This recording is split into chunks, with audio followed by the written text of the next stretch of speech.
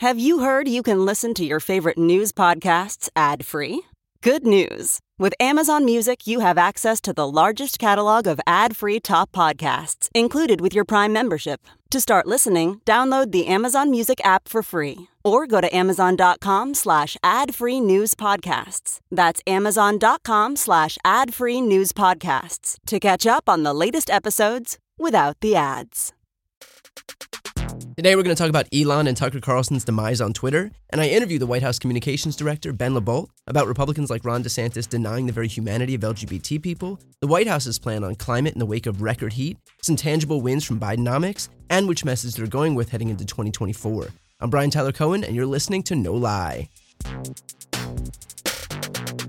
So a reporter at Media Matters, Matt Gertz, he posted the total views for Tucker Carlson's new Twitter show over the last 8 weeks, and I want to read you the numbers, but first off, keep in mind that the numbers are already inflated because Elon switched out views for impressions, meaning that even if you just scroll past the video, they're pretending that that counts as if someone sat down and watched Tucker Carlson's show.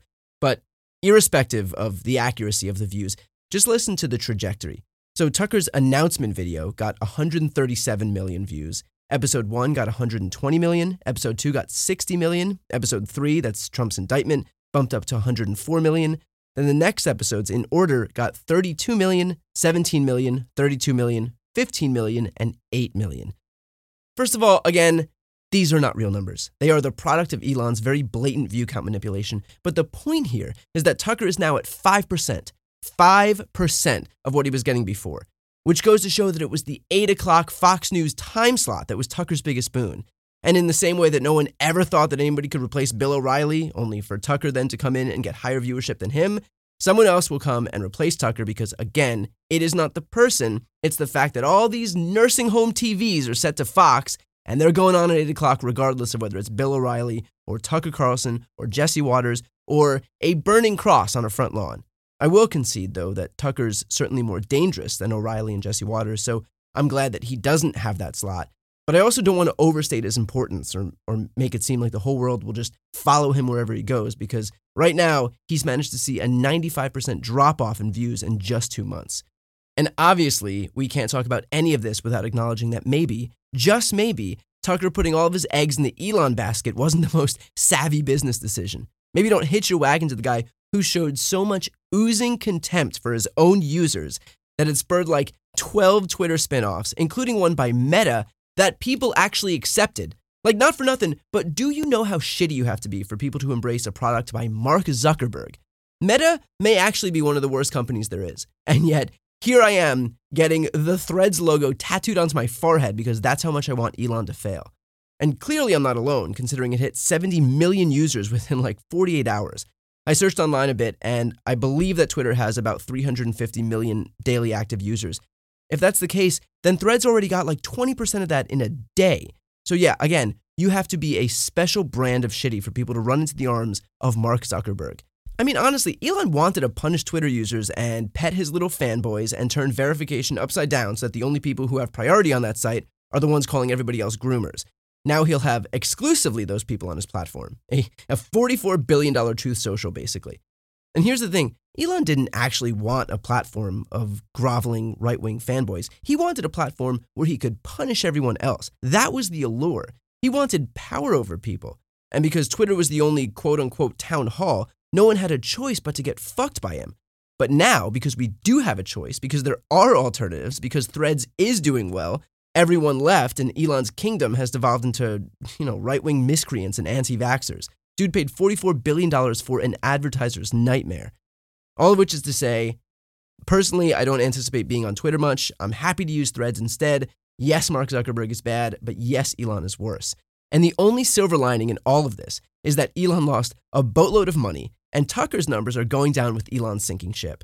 And look, yes, this is just some social media site and probably doesn't mean much, but there is value in not having a rabid right-wing provocateur in charge of the social town hall. There's value in not having a white supremacist with the biggest show on that social town hall.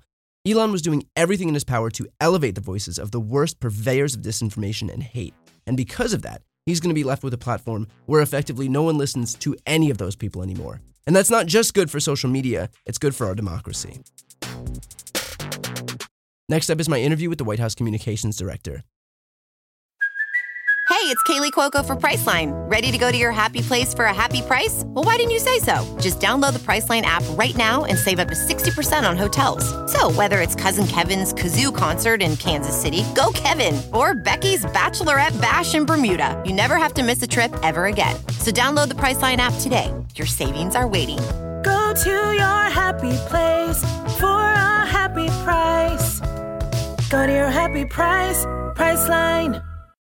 Now we have the White House Communications Director, Ben LeBault. Ben, thanks for joining me today. Happy to be here. Thanks for having me, Brian.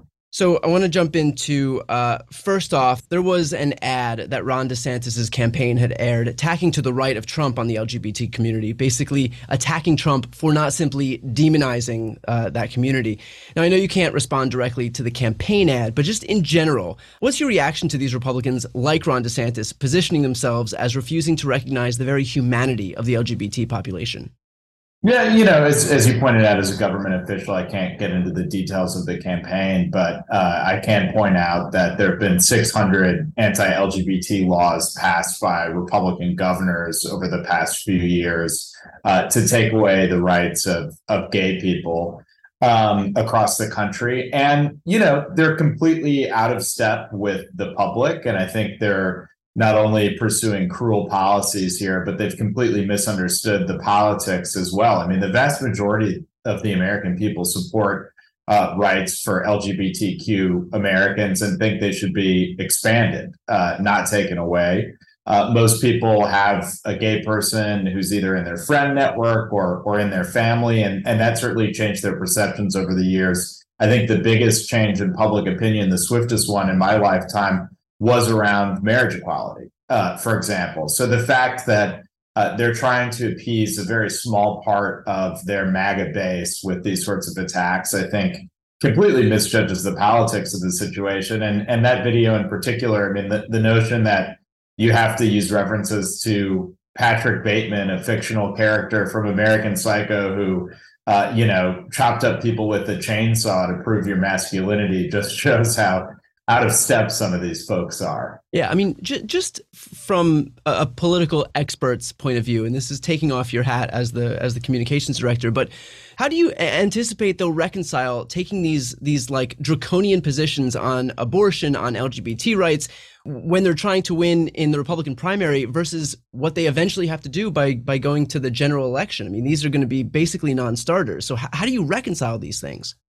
Well, I think there's a big disconnect. These MAGA elected officials across the country talk often about protecting freedom. And there's a great irony behind that, because if you're a woman who cares about making her own healthcare decisions, if you're a parent that believes that you should be deciding what books your kids have access to, not an ideological governor, if you're somebody who cares about equality and rights for all Americans, these MAGA elected officials are doing nothing but attacking your rights, attacking your freedom, and trying to take that away. And so part of what the president has done, whether that was protecting marriage equality and codifying it into law after the court started coming after some of these rights as well, it's really made clear that Republican elected officials are not defending freedom at all. They're in fact taking it away from many people, and I think that will have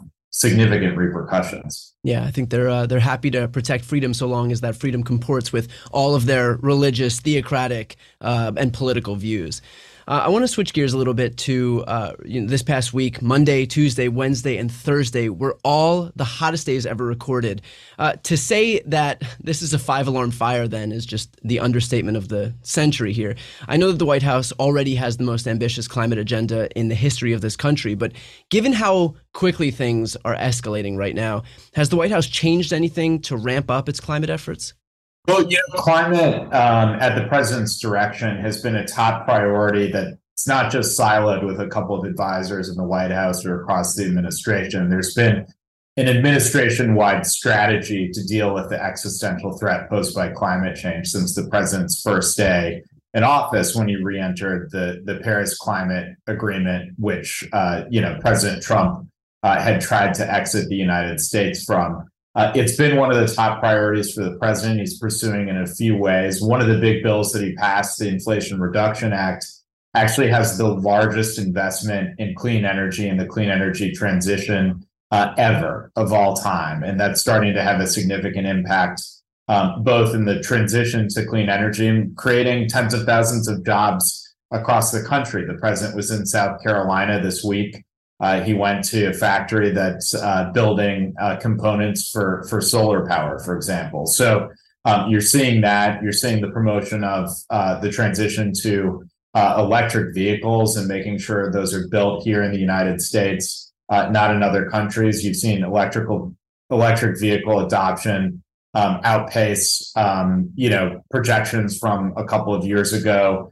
You're seeing efficiency standards for buildings. And so this is being tackled from every direction. It's certainly something that our generation is focused on. I was in San Francisco the day that the sky turned orange from wildfires. It was scary. It looked like Blade Runner 2049. And I think for the first year on the East Coast and in the Midwest, people are starting to feel the impacts of smoke and wildfires that used to be contained to the West. And so you're seeing this compounding problem every day. You saw it with the heat this week.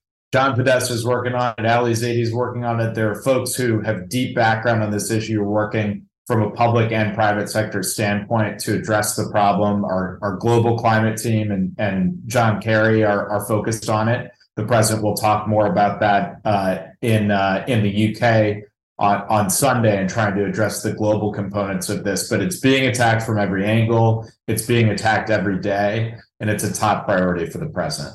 Now, on this idea of all of these bills being passed, obviously a high-profile element that we're seeing right now is that we have a lot of the infrastructure funding leading to projects now. And of course, a number of Republicans, Nancy Mace, Tommy Tuberville, have come forward and taken credit for it. I know that Joe Biden has pushed back against these efforts to basically vote against legislation and then, accept all the credit at their rope lines. But can I have your reaction to these Republicans who've opted to take credit for legislation that they voted against?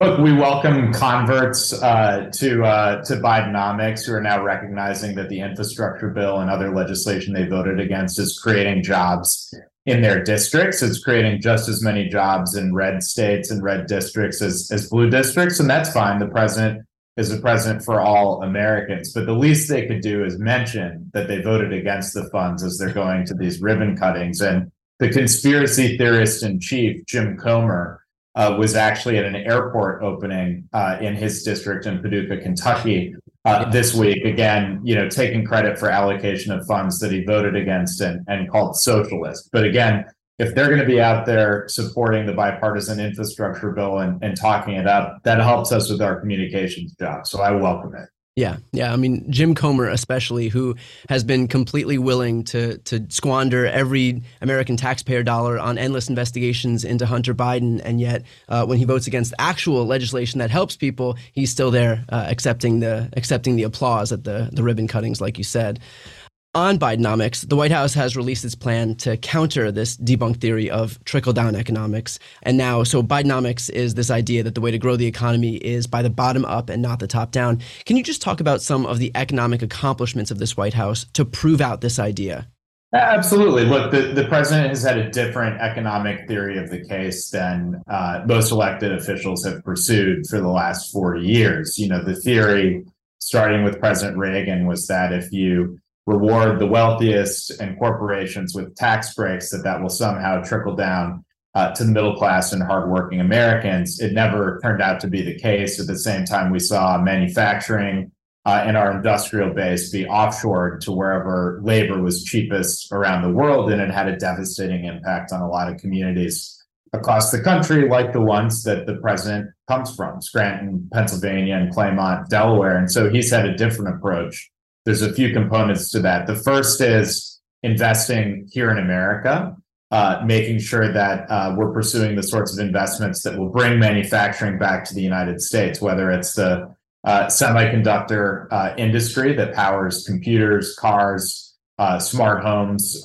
We invented those in America, but they've been offshored. The president passed legislation to make sure we're building those here in America. The clean energy industry. You're seeing an absolute revolution in clean energy across the country since we've made that public sector investment. It's allowed private sector investment to follow. Just since those bills have passed, you've seen $500 billion worth of private sector investments in manufacturing and infrastructure. And many states are seeing the largest investments they've ever seen. And what you're seeing is 13.2 million jobs that have been created under this president.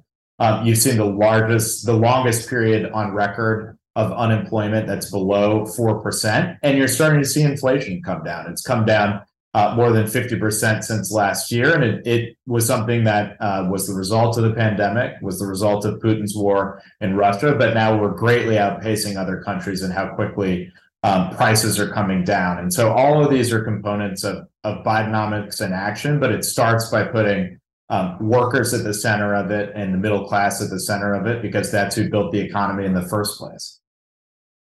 Has there been any acknowledgement from the opponents of this plan, the opponents of the Inflation Reduction Act, the opponents of the infrastructure bill, that the results of Bidenomics, the results of all of this legislation, the results of growing the economy from the bottom up is actually working? I mean, these people are, like we were talking about before, taking credit for all of this legislation. So clearly there is a tacit understanding, a subconscious understanding that all of this stuff, is beneficial to the economy. But has there been any overt concession that this stuff works, or even if not by Republican officials, then by voters? I mean, you've been around the country, you've been in deep red areas, West Virginia, South Carolina. Are you encountering any people who kind of recognize what you get when one party is in power versus what you get when another party is in power?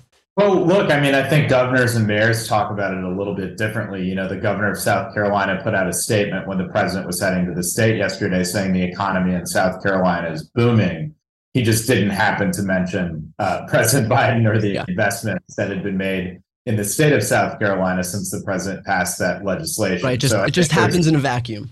Exactly. It just fell from the sky. So there's a grudging acknowledgement in some quarters. But look, I think people are starting to feel it. Job satisfaction is at a high. People feel like their personal economic circumstances are doing well. Wages are coming up at a faster pace than inflation. And so, we'll be talking about all of this over the next year and a half, but I think people are starting to feel the dividends of all the economic progress that the president has made. Yeah. The flip side of Bidenomics is the 2017 Trump tax cut. And in theory, a tax cut would be popular. So what's your response to those who applaud that strategy of cutting taxes? Well, I would say, who did it benefit? I mean, I think there's a big difference between a tax cut that's centered around middle-class families and hardworking families, like the child care tax credit that the president advocated for that will benefit working people, versus a tax cut for corporations and the wealthiest Americans that cut taxes, $60,000 for the top 1% and more than $250,000 for the top 0.1%. But didn't benefit the average household, added $2 trillion to the deficit, and 40% of the national debt that the average taxpayer is helping to pay off today is a result of that Trump tax cut. And at the same time, they were cutting all of these essential programs for hardworking Americans. You just saw it in the back and forth we had over the bipartisan budget agreement with House Republicans. They wanted to cut core programs for the middle class by 22%. And that was everything from health insurance under Medicaid to any sorts of domestic programs that, help kids go to college or make sure that, the hungry are able to eat and survive, all just to pay for a tax cut for the wealthiest. So the Republicans are at it again. They've introduced legislation to extend the Trump tax cuts permanently. It would absolutely explode the deficit. It would cause cuts to programs for hardworking Americans. And again, it's the same sort of trickle-down economics that had been pursued for years and never had benefits for the average person. Ben, what is the White House's principal message heading into 2024 now? Is it going to be economic? Is it going to be threats to democracy? Is it going to be abortion rights? And how are you deciding where to draw the line so that you're not just bombarding people with messaging? Certainly. Again, I can't talk in detail about the campaign, but I can talk about what the president's message will focus on here at the White House over the next year and a half. And I think there's several components to it. One, it will focus on the economy. It will focus on the fact that you've seen record job creation under this president. You've seen a record number of small businesses be started under this administration, more than 2.5 million businesses. The president calls each one of those an act of hope. You've seen our economy recover at a much faster pace than any of our peer nations. And you've seen inflation come down, inflation caused by the pandemic and the supply chain crisis at a much quicker rate. And you've seen the president pursue policies that make sure that our economic policies are oriented towards creating jobs here in America, making sure that workers are empowered, making sure that their wages are up, centering things around the middle class and hardworking Americans against Republicans just advocating for more tax cuts for the wealthiest. That's one piece. The second is defending individual liberties, which are under assault from MAGA Republicans, and they're under assault from our court system as well. The president's attacking that from multiple angles. Again, he passed legislation to defend marriage equality when it was clear that the court might put that on the chopping block. He has nominated and confirmed 136 federal judges to lifetime appointments on the bench. He knows what an impact the courts can have as the former chairman of the Judiciary Committee and somebody who shepherded through, all of the nominations you've seen on the Supreme Court under Democratic presidents, including Justice Jackson. He's been very close to this issue for years, and so that's been a key priority for him. And he wants to finish the job on a few other fronts, like some of the pieces of the Build Back Better agenda, getting the return of that child tax credit, for example, and making sure that if you have to take care of a sick parent, for example, that we provide support for caregiving and home health care. And so there's a lot of components. We've got more progress to make on climate. And the alternative, again, is just this ideological agenda that takes away rights and liberties, that rewards the wealthiest in corporations at the expense of the middle class. And he'll continue to fight against those things. It is really amazing how the second plank of that agenda is protecting individual liberties from a Republican Party that for so long has predicated its entire identity on protecting individual liberties. Like that, if that is not a testament to just how far the Republican Party has gone off the cliff, I don't know what is. I want to move over to a trip that President Biden is taking. He's heading over to Europe. With the recent developments in Russia at top of mind, how does what happened in Russia impact the U.S. and NATO's focus on Ukraine? Yeah, the president's heading to the NATO summit in Vilnius this week in Lithuania. And I think there's a few things to keep in mind heading into this. First, he's spent the past 2.5 years restoring our alliances around the world, which have been completely damaged during the Trump administration. Secondly, he's united the West behind Ukraine and kept NATO together. And in fact, pulled in countries like Japan, for example, to ally behind Ukraine that had traditionally, not played a role in European conflicts. I think that's a testament to the decades he spent building relationships with leaders around the world and building their respect. And he took on Putin's war of aggression in Ukraine. And Putin thought he would divide the West. He hasn't. In fact, the West has remained united, and Russia has been weakened. That's very apparent. And so more developments to come next week, but NATO is in a position of strength and certainly in testament to the president's leadership. All right. Well, let's finish with this. I was shooting an episode of a show that Tommy Vitor and I do called Liberal Tears that's over on Pod Save America's YouTube channel. And I was asking him for some suggestions on questions. And in passing, he mentioned that you guys were roommates. And so he was coming up with some questions that he thought might be interesting. And while he was doing this, I already had my question. And that is, you were Tommy's roommate at one point. So what is an embarrassing moment about Tommy that you might be willing to share? Like, he's going through all of these questions about international affairs that might be interesting to ask. I'm like, okay, Tommy, I think I got it. You know?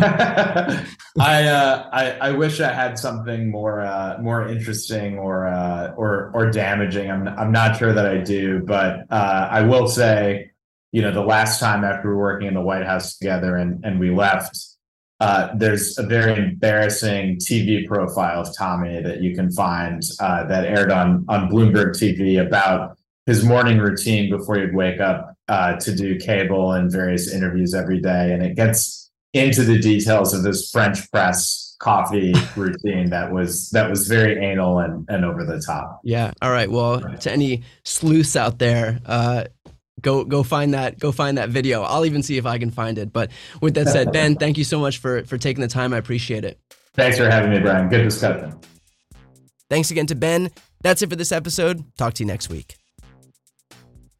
You've been listening to No Lie with Brian Tyler Cohen, produced by Sam Graber, music by Wellesley, interviews captured and edited for YouTube and Facebook by Nicholas Nicotera, and recorded in Los Angeles, California.